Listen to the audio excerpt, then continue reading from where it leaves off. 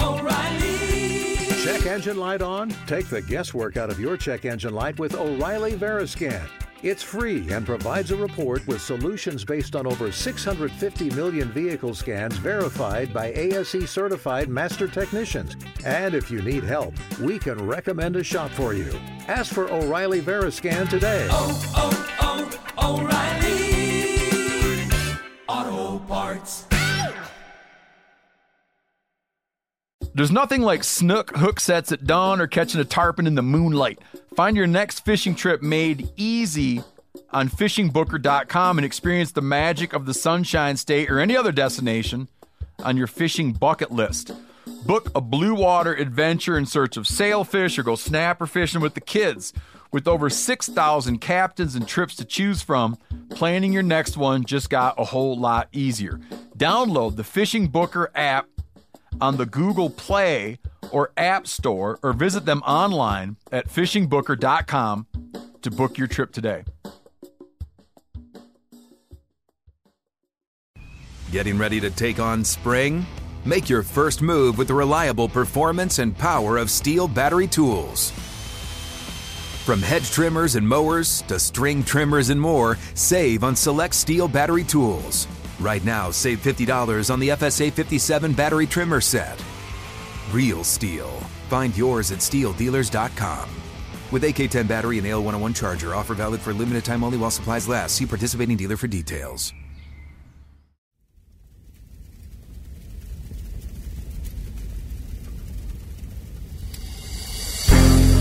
As a guide and hunter, I've spent thousands of days in the field. This show is about translating my hard-won experiences into tips and tactics that'll get you closer to your ultimate goal, success in the field. I'm Remy Warren. This is Cutting the Distance.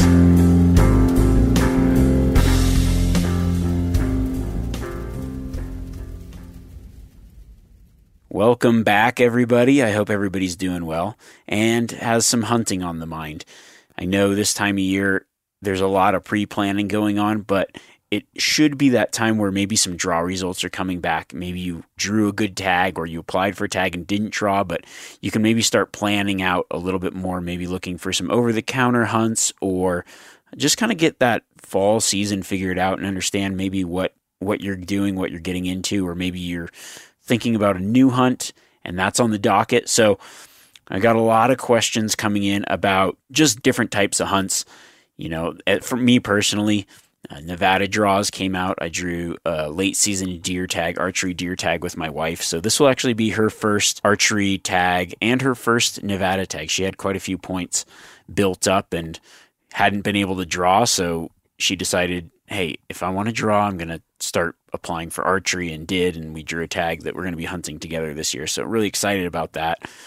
That's for me really, I think that's really the only tag that I've drawn this season. So everything else is going to be kind of over-the-counter type hunts and planning that out. But a lot of people have reached out about non-resident guys that have maybe listened to the podcast, and there's quite a few people that have been listening to the podcast, decided to apply as a non-resident in Nevada and drew some good tags, which I'm like, that's awesome. Good for you guys. Congratulations to everybody that maybe drew something. You know, as these plans start to formulate, a lot of questions come up. So this week, we're going to go and answer those questions. I'm covering literally a very wide range of topics, from scouting and new hunt expectations to some moose tactics, butchering, and then picking a good guide. So this week, we're focusing all on your questions in our monthly question and answer. Before we get too deep into answering some questions, I always like to read a few testimonials, some people that have had some success based on what they've learned here on Cutting the Distance. So this one comes from Jeff. It says, "Hey Remy, just wanted to say thank you for the podcast, and particularly for the recent spring bear podcast. I live in northern Idaho, and over the weekend got my first black bear. I paid attention to your tips on the stages of food and elevation. The elk, deer, and moose are starting to have their babies, and that's where I got this guy. Anyways, thanks a million." And it came with a picture of a great black bear. So awesome work, Jeff. Love to hear those kind of success stories. I got a ton of them from people, especially about the spring bear stuff. A lot of people that have had trouble hunting spring bears or bears in the past and found those very, very useful. So here's a question that has to do with spring bears. So kind of piggybacking off that. It's from Trevor, and Trevor says, "Hey Remy, I'm a huge fan of cutting the distance and had a question about calling for bears. You mentioned that when you are calling, you should find a spot that is difficult for a bear to circle you. I was wondering what that spot would look like. Would it be you set up against the bottom of a steep slope or something like really thick brush?" That's a great question. I don't know if I covered it completely. So if you listen to the Spring Bear Tips podcast, I did mention about calling bears. Works great in the fall as well as springtime when elk and deer calving as well. But what I'm talking about essentially for preventing bears from circling you is mostly because of the wind. Some people, I've heard in the past people saying like set up with something at your back so it can't jump on you, and they do, animals, predators, other predators can come in quiet and kind of give you where they have to walk around to the sound and your peripheral vision, which is a good idea as well. But what I'm mainly concerned about is just calling for that amount of time and having a bear circle me, get my wind and run off and me never know it. So I try to pick a spot where I can predict where the bear might come from, downwind, and then have a sort of an area where it'll funnel it. If the bear is going to circle me, I should be able to pick up movement or see it before it fully gets around to the wind. So if there's an area, say, it just really depends on what the area looks like. Most of the time, if it's like a thicker, choked out canyon, I might be in the bottom of that canyon, downwind, in a spot where I know that the bear's likely going to travel and I can see that area.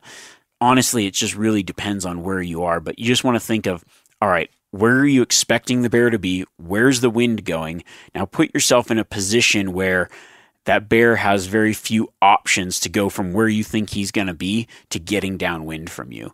And that's really the key there. And that's all in the setup, because it does take a lot of energy to blow on a predator call for that long to get the bears to come in. So you want to make sure that you've got a setup where it's hard for them to circle you and get your wind without you being able to see it. And a lot of times that may not even be possible. But if you're expecting a bear like down in a bottom, instead of getting in the bottom, you might want to be just up a little bit out of the thick stuff where you can have a little bit more visibility. So just playing it a little bit like that, as opposed to just setting up right in the middle of the thick of everything where you think, okay, there's going to be a bear in there. Trying to just call him out of something a little bit thicker where you've got a little bit better vision and eyesight on it as well. The next couple questions kind of fall into this scouting and in-hunt expectations. So this next question comes from Connor from Utah. And it says, "Hey Remy, love the podcast.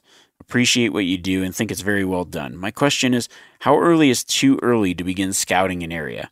For practical reasons, he lives in Utah and has been doing many hikes trying to cover as many miles as he can. He's seen a few tracks and found what appears to be a good area, but there's still snow on the ground.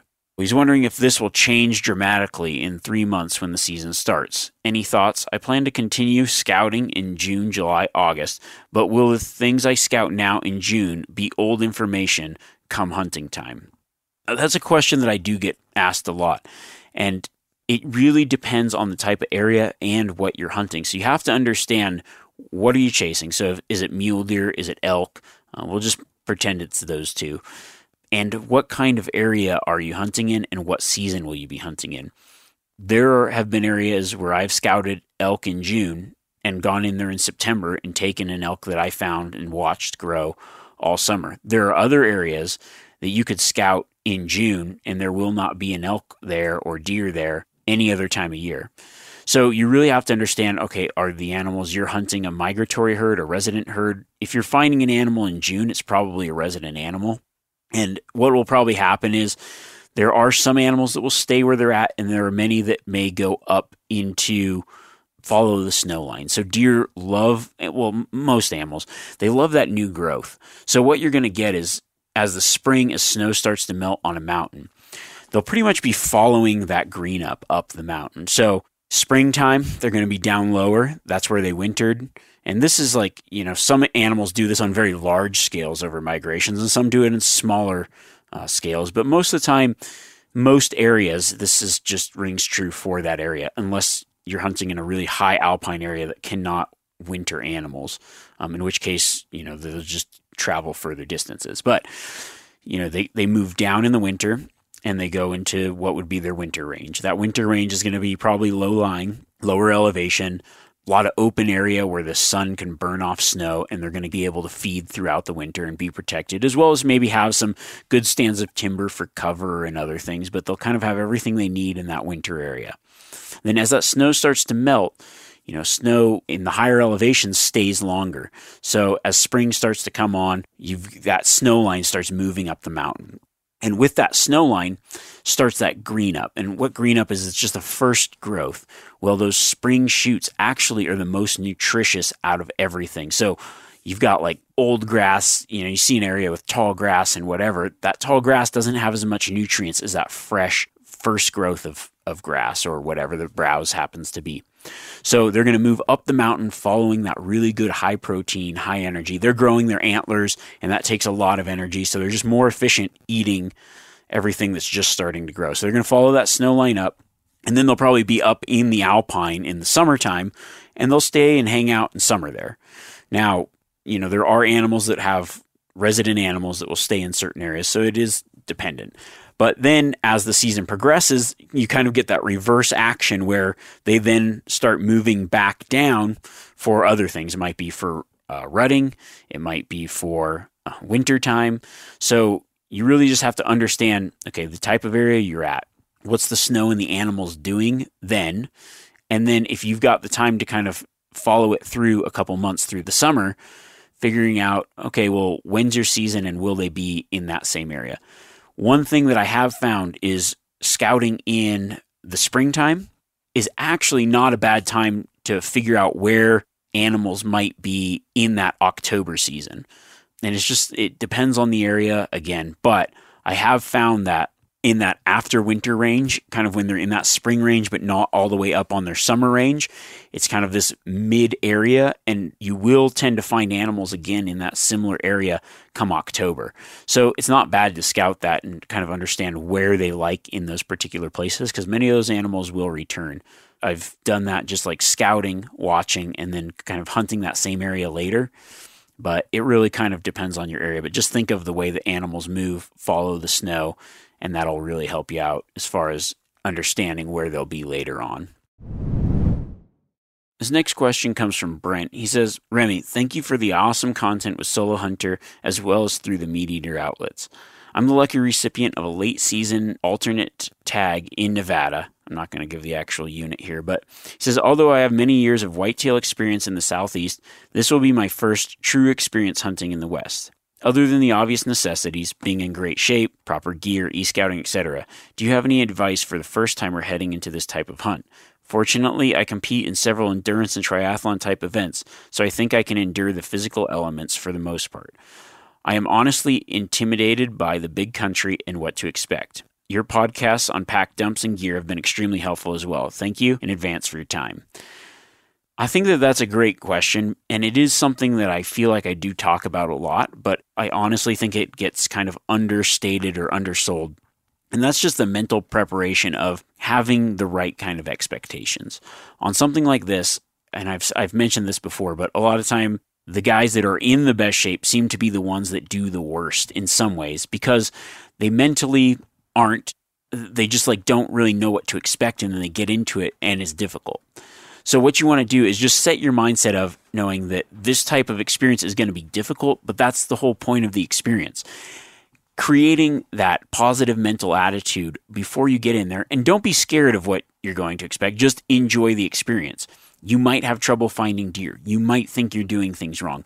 You might get out there and it just be hotter than heck, hard to breathe, very difficult. You might get out there and it might be way easier than you were expecting.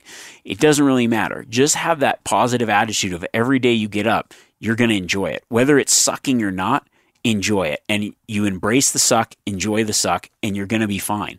Honestly, I've seen so many hunters that go up a trail or a hiking trail and they've got their gear and they're like, okay, they're mentally beat. And yet in the summertime, that same trail is taken by very out of shape or non-outdoorsy people doing just a normal hike in flip-flops and with a JanSport backpack, and they survive and they're fine. And I don't know how, it's just like, it's one of those things that happens. I've literally seen people in the summertime on trails that I go hunting on later, and They're just out there having a good time, enjoying what's out there, taking their time and enjoying it. And there's many hunters that get out on that same trail that by all means should be successful in at least not feeling too over their head and yet feel like they're just way too far out of their element. So I say that to say it's all about your mindset. It's all about your attitude. Expect things to be tough, but that you will be completely fine. Don't freak out. Don't overanalyze how hard it's going to be. Just know that going into it, it might be challenging, and whatever gets thrown your way, you're going to deal with. And that's really it. And then listen to as many of these podcasts as you can, and I guarantee you'll be more prepared than 90% of the people out there. All right. I've got, I don't even know, over a dozen questions about moose hunting. And I honestly think that that's because a lot of draws came out. Idaho draws came out from moose. Montana moose draws came out. So I think Colorado did as well. Now, probably one of the reasons I haven't done a moose hunting podcast is because the only time you're hunting moose is if you live in Alaska, there's actually quite a few guys from Canada that listen. And then in the lower 48, you have to draw a tag, and it's very difficult to draw. I have never drawn a Shiras moose tag. However, I've been fortunate to be on many hunts because I get to guide those hunts. So there's a lot of that when there's certain species that take a long time to draw could be very hard to draw. Most of the people that have the most experience hunting them have actually never pulled the trigger on one or had a tag in their pocket themselves. So I think it'd be good, and that's probably another reason why a lot of people want information on it, because I think that most people who draw a special tag like that, whether it be moose, mountain goat, or sheep, what I would consider the big three, most of the people that draw those tags, that might be the first and only hunt that they'll go on for those species, so they don't have a lot of knowledge or whatever. And there are a lot of nuances with each one of those that is different than other things that you hunt. So I think it'd be great to just answer a few of the questions here, and there's quite a few of them, so I'm going to just go through and kind of all of them target a little bit something different. So this first question comes from Ethan. He says he started listening to the podcast, and he's up to episode 28. He figured he'd reach out and see if I had any tips for moose hunting. He drew 2 weeks ago. He was very fortunate to draw a bull Shiras moose tag for southwestern Montana. His wife and him are headed down to start some early scouting for the season. He says, I don't exactly know what to ask, but do you have any tips for moose hunting? I by no means need to shoot a huge bull, but I would like to find a nice bull for my once-in-a-lifetime tag. Any information would be appreciated. Thanks in advance, Ethan. That is probably how most people who draw a moose tag feel. I don't know what to ask because I've never done this before. And that is actually a great question. What should you be asking? At least for the Montana moose hunt, I think that one thing that can really go in your advantage for hunting moose is hunting during the rut. Bulls can be called in. The bulls are moving that time of year, and it's going to be your best chance at success if you can hunt during the rut in most areas. Now, when you're thinking about, well, what do I look for moose? It's the same thing as you look for any species, identifying good habitat and then concentrating in those habitats. Moose are different than other deer species. They're browsers, a lot like, say, mule deer, whitetail, whereas elk are more grazers. So they're going to be eating more wooded plants. A lot of moose really survive off of willows, especially later in the season. And they do like that more swampy, wet area. But that does not mean that moose are only around those marshy areas. I found identifying their prime habitat, though, would be that more marshy area, especially if you're scouting. The cows and calves will be in more river bottom or even high up, like high alpine, marshy areas, wet areas with a lot of runoff. So when I'm e-scouting, I'm looking for those areas anywhere that funnels water into something that might flatten out a little bit. Creek bottoms, drainages, and the higher up, the better early season. So if you're scouting, follow that snow line up. Moose love those early shoots up high in the willows, stuff that you can find in really wet, seepy areas. They're going to be moving up in those areas. Start looking for concentrations of cows because that's probably where the bulls are going to be focusing on later. Then think about, really want to learn how to call moose. I use a combination of cow sounds and bull sounds. And something that works really well is raking antlers. Like I actually carry, when I'm guiding Shiras moose hunts in Montana, I carry a cut-off paddle oar in my pack. And I'll use that to scrape and rack willows. When you're calling moose, it does take a long time for them to come in, and they're fairly quiet. I kind of consider moose hunting very similar to the bear tactic. So find where their good habitat is and then hunt that. If you're calling, you're going to have to call for a while. You kind of cup your hands over your nose and make a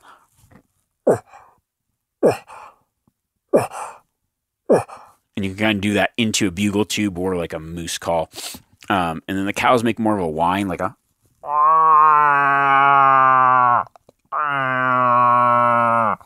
doing a combination of that with some raking.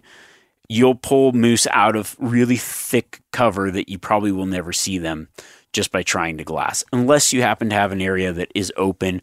If your area is less timbered, there's so many different types of moose terrain. Less timbered stuff, they're a great animal to glass for because you can get up on a knob and see them from a long ways away. They stand out. It's a very large, black-colored animal standing out, in the open, in the willows. Don't be afraid to look in some of those more open areas. Those are the things that you're going to want to concentrate on. There's nothing like snook hook sets at dawn or catching a tarpon in the moonlight. Find your next fishing trip made easy on fishingbooker.com and experience the magic of the Sunshine State or any other destination on your fishing bucket list. Book a blue water adventure in search of sailfish or go snapper fishing with the kids.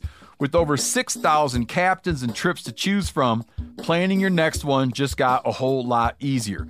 Download the Fishing Booker app on the Google Play or App Store or visit them online at fishingbooker.com to book your trip today.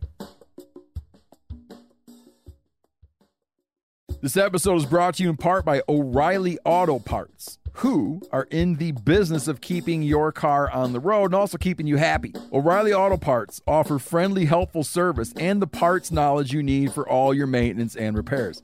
I use the O'Reilly by me. It's right in downtown where I live. And the team there is super knowledgeable. When you got questions, they're happy to help you out. It's a great store to go into. The team at O'Reilly Auto Parts, they can test your battery for free in or out of your car. And don't ignore your check engine light. Ask for O'Reilly Veriscan today, a free diagnostic service exclusively at O'Reilly Auto Parts. Need your windshield wipers replaced? Brake light fixed? Quick service? They'll help you find the right part or point you to the nearest local repair shop to get some help.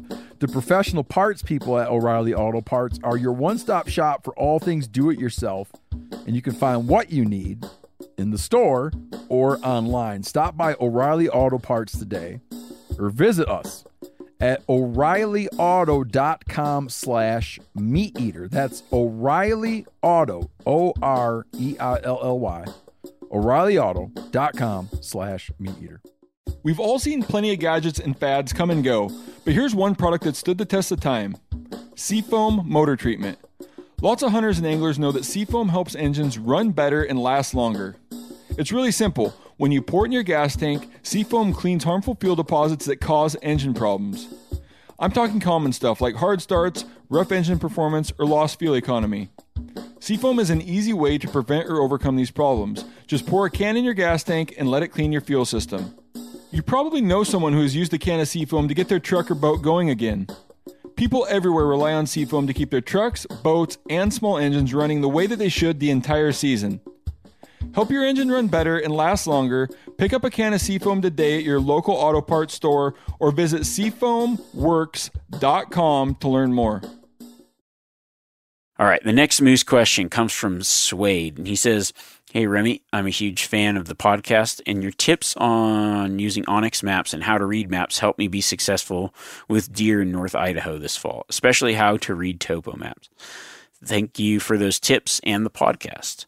I was hoping you could do a podcast on moose. I applied and was successful on a November 1st to 14th bull moose in North Idaho. I was hoping for some tips. I went and looked for sign and was successful, and local knowledge in the area said they see moose regularly. So if you could do a podcast on moose hunting tips, that'd be great."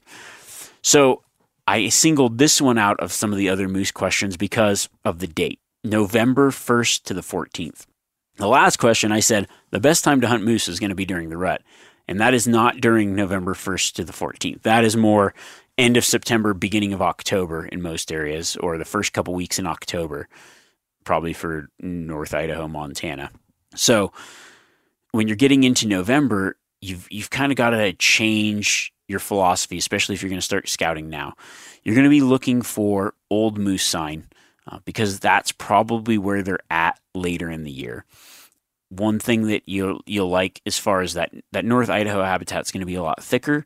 So moose like a lot of things. They do love thick cover. They love those wet areas. But later in the year, you would think, like everything else, we talked about animals moving up and down with the snow.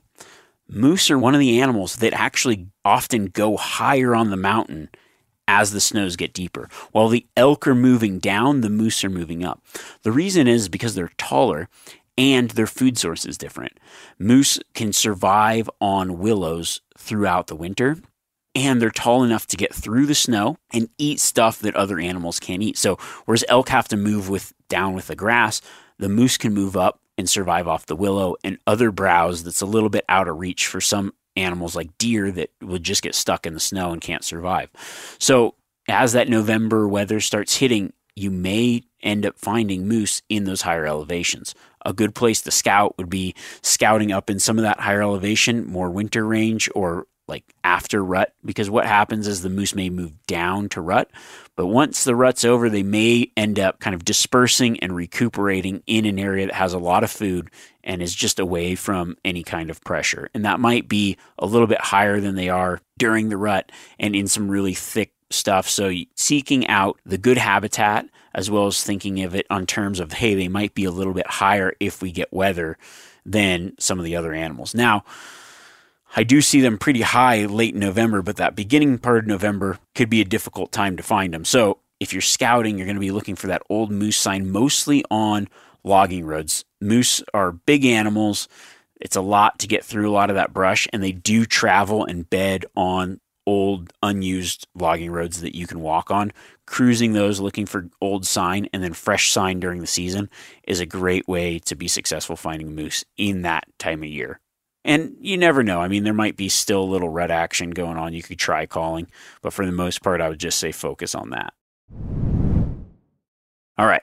The last moose question of this series so far from Charlie says, he's new to moose hunting and Lord willing will have a time slot in September in Alaska.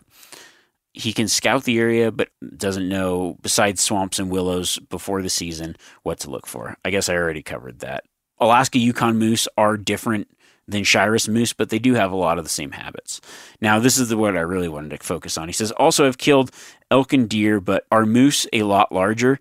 How do you keep your wits and not stress about time/distance you've got to go when butchering an animal that large in the mountains? So that's a great question. Yes. When you walk up on a moose is very, especially Alaska Yukon moose, they are an absolute different animal as far as size-wise. Anybody that might be going on their first moose hunt, take somebody else with you. It's not a task that is fun by yourself. I have, while guiding, taken care of many a moose alone, and it sucks. It's just all that it really does. There's a lot of animals, even a fognack elk, like just some animals that are the size of moose. But moose they're the largest deer in the world, and they can be a chore to deal with. But no matter the size of the animal, whether it is a small Coues deer in Mexico or a Alaska Yukon moose in the north, you just got to take it one piece at a time, literally. So start with what you have to do. Break it down, dump heat, and then just one process at a time. Don't get ahead of yourself of, wow, this is a lot of work. What am I going to do? It's just one step at a time. Anything that's big and heavy, if it's your first time hunting elk and you're going to butcher an elk, that's a huge task as well. I know the thought of dealing with an animal that large in a situation that you might not be used to can be a pain. So have some extra gear that makes it easier for you. Have some cordage, like I talked about in the gear episode. Have something set up ahead of time where you're going to hang the meat. If you got another guy keeping watch for bears and maybe building that while you start cutting and skinning, and then, use two people to move and lift and not injure yourself in that aspect.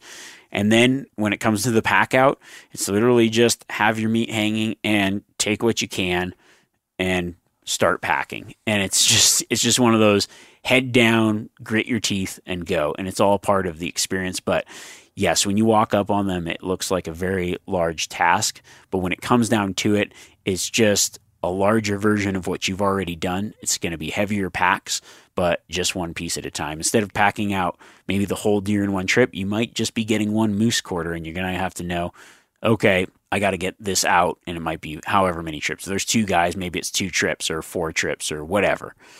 But keep that in mind too when you're hunting, picking areas and spots. I think for moose that you know you're going to be able to handle it, because the most important thing is getting all of that meat out, and you need to make sure that you don't bite off more than you can chew. So hunting in areas where, hey, maybe you've got boat access, river access, or you know that you've got enough people to handle the job ahead of time, that's great.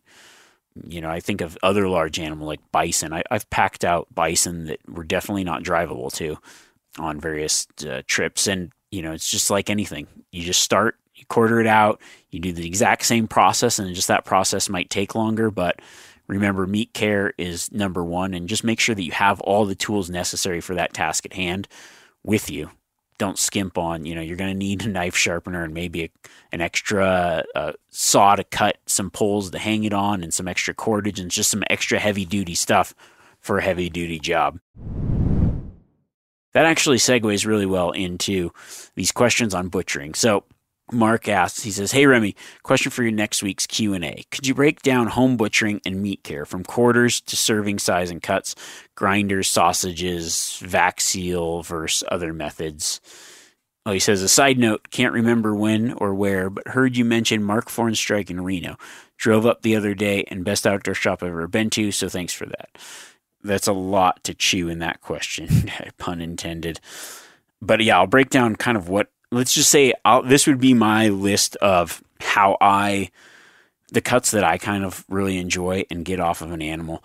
I'm just going to break it down. This is something that almost needs to be shown, but I can definitely explain it in a way and answer some of these questions. So the first thing, let's go with the back strap. I cut the back strap off, and I like to keep my back strap in what I would consider a roast. So I cut the back strap into, say, 4-inch to 6-inch long pieces.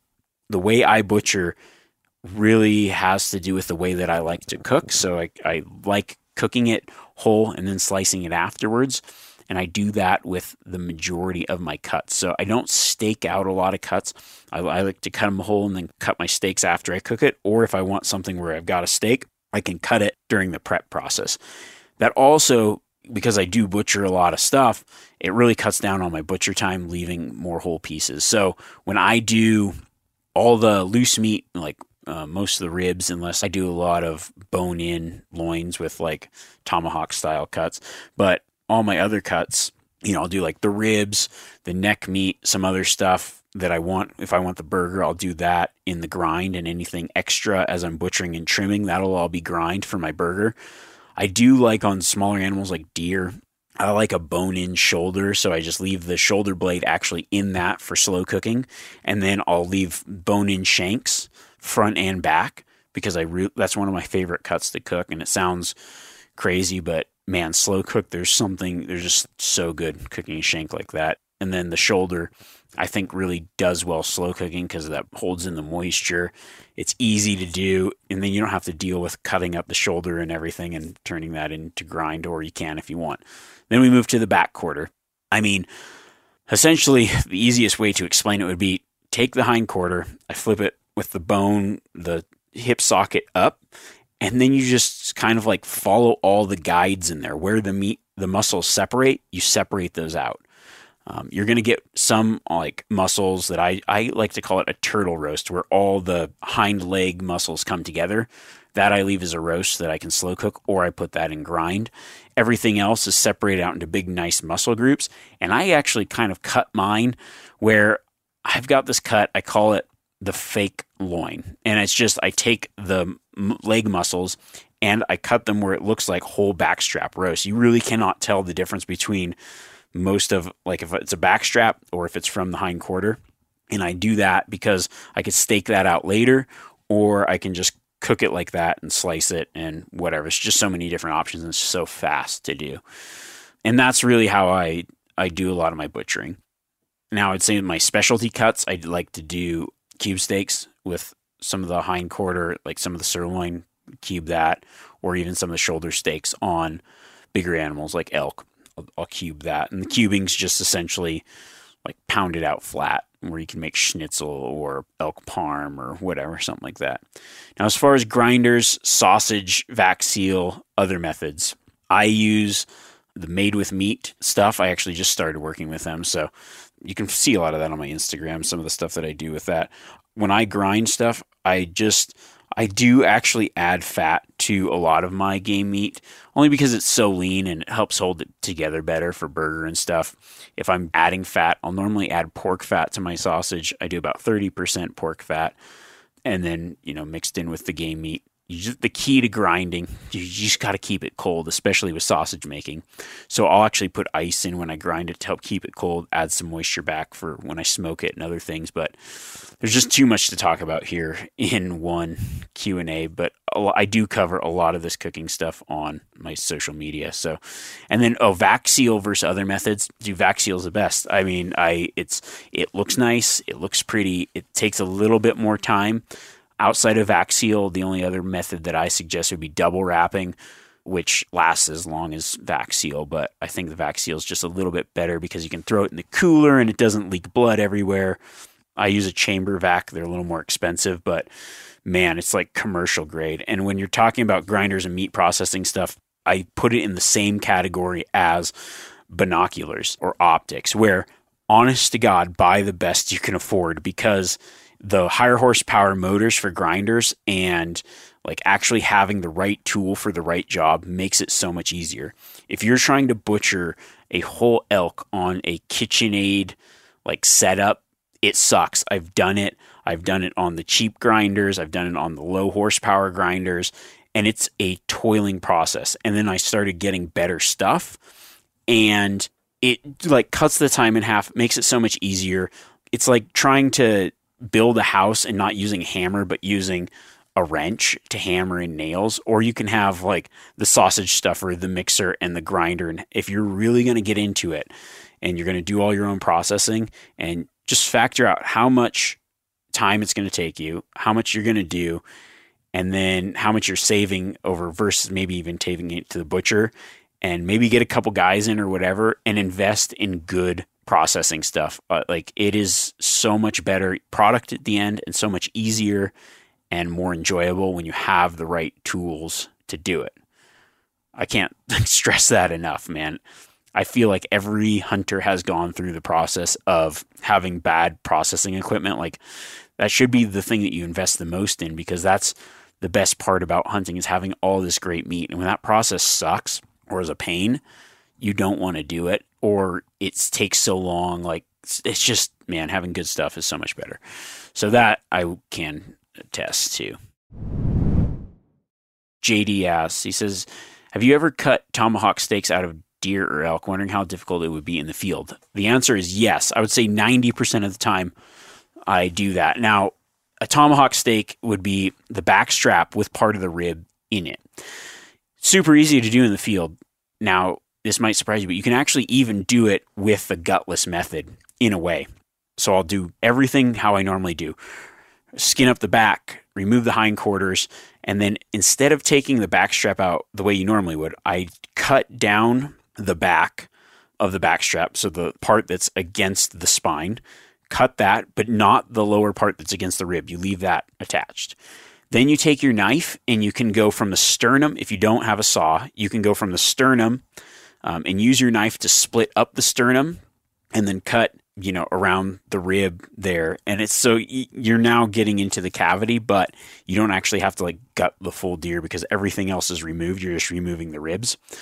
You do that, and then you push it up, and you take your knife and you run it along between the ribs and the spine on the top side and remove the ribs from the spine. And your back strap is now still attached to that. That's the easiest way to do it. Do it all the time in the backcountry. Now I start carrying this little tiny Gerber saw, and what I'll do is I'll go halfway down the ribs. I'll rip down the ribs with the saw, and then I'll fold it up, and then I use my knife to remove the rib from the spine because it's a little bit cleaner than cutting it, and you don't, get it's just easier, I think. But like a stout knife works really well, but I've done the same process like with wild pigs and everything, even just with a replaceable blade Vital knife. So it can be done with anything, but awesome cut to do.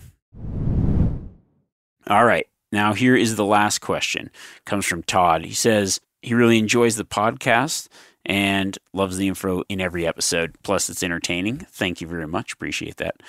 So he says his question is, can you give advice on finding a guided Western hunt? He's from Virginia, and most of my hunting experience has been our local whitetails. I would love to take my son, who just finished college, on a Western hunting adventure.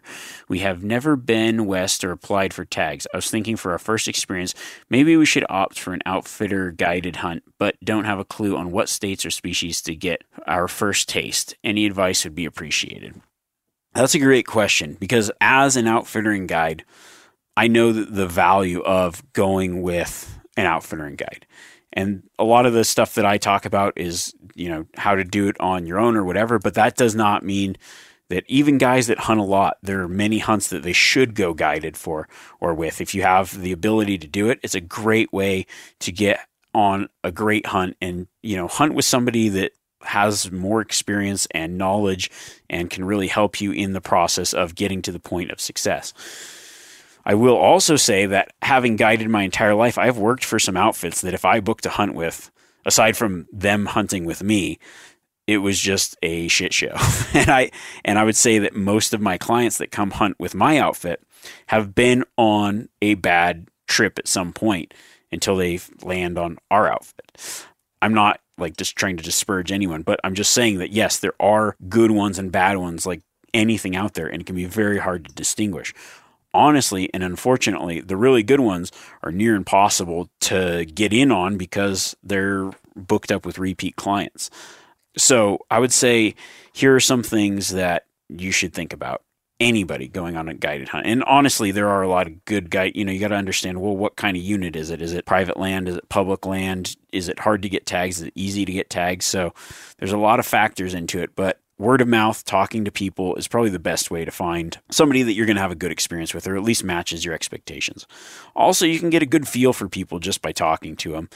There are a lot of outfitters out there, and I would say the vast majority of them are really, really good at what they do. And they're probably the few bad ones are the ones that give the rest of us a bad name. But, I think one thing that's important is, if possible, talking to references of people that you can search online, look for photos and things, and maybe just try to talk to some references of people that have hunted with them, both successful and unsuccessful.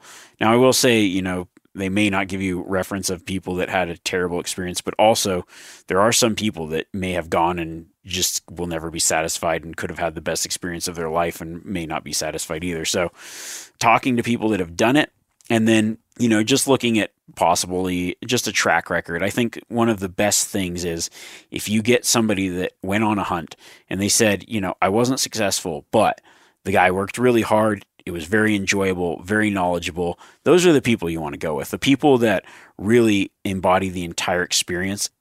Where you should be careful is the people that were successful, but say, yeah, but it just wasn't that great of a trip, or maybe not that great of a trip, but the only reason they were happy was because they were successful. I think a hunt should be based on so much more than just that.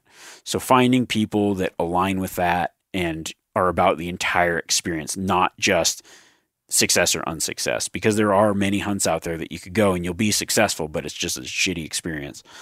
So those are the ones you want to avoid. The ones you want to go on are the ones that are about everything. Success probably will be high with those type of people, but they also focus on the experience as a whole. That concludes our Q&A. I hope that really helped some of you. I really appreciate all the questions that I got. And I know I picked some very specific stuff as far as like the moose hunting and things like that, but it was one thing, like I say in every podcast, the questions that come in really try to dictate what I talk about. And when I start getting a pile of moose hunting questions, that tells me that there's a lack of information out there on that. So maybe I will do in the future some Shiras moose hunting episodes or whatever. But I also try to make things that are very applicable to many people. I think that talking about butchering and cooking, that thing also should be talked about a lot more, because I mean, as hunters, that's something that needs to be integral to what we do. And I don't think that it really gets talked about as much either. The fact that most hunters out there probably that do their own butchering have terrible equipment and hate the process. And so just having some of those key pieces, that's good stuff to talk about. So I really appreciate all the questions from everyone. It's that time. It's planning. The season is coming. We're gearing up. We're talking about gear and other things. And I just really appreciate all the interaction. Going through these questions that I got, I try to skim through as many of them as possible. One thing that kept coming up was like, man, love the podcast. Can't believe we get this information for free. Such good information. And it made me think, yeah, I don't know why I do it. I do it because it does I honestly believe in what I'm saying. And I have noticed that even just being out recently in some place talking to some people that have just found success, I'm like, man, am I giving away too many of my secrets? But if you enjoy the things that we're talking about, please, honestly, feel free to subscribe. I've said it before, but that helps us out. That keeps all the things going. Subscribe, drop us a great comment wherever you listen, or a good rating, and tell your friends to jump on in and subscribe and listen too. I appreciate that. I hope that you guys appreciate this, and I honestly appreciate everything you guys do as well and the interaction that I get. So, like always, if you got more questions or want to reach out, shoot me a message via Instagram at Remy Warren or Remy@themeateater.com. Keep the questions coming, and until next week.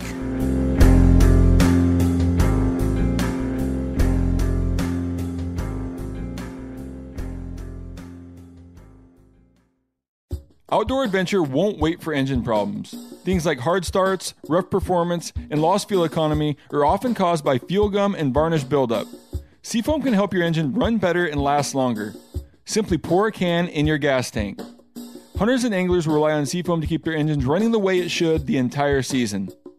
Pick up a can of Seafoam today at your local auto parts store or visit seafoamworks.com to learn more. You ever get that feeling the walls closing in, the concrete jungle suffocating you? You crave some wide open spaces, the chance to connect with nature, maybe in a spot all your own. Well, head over to land.com. They've got ranches, forests, mountains, streams, you name it. Search by acreage. You can search by location. You can search by the kind of hunting and fishing you're dreaming of. Land.com. It is where the adventure begins.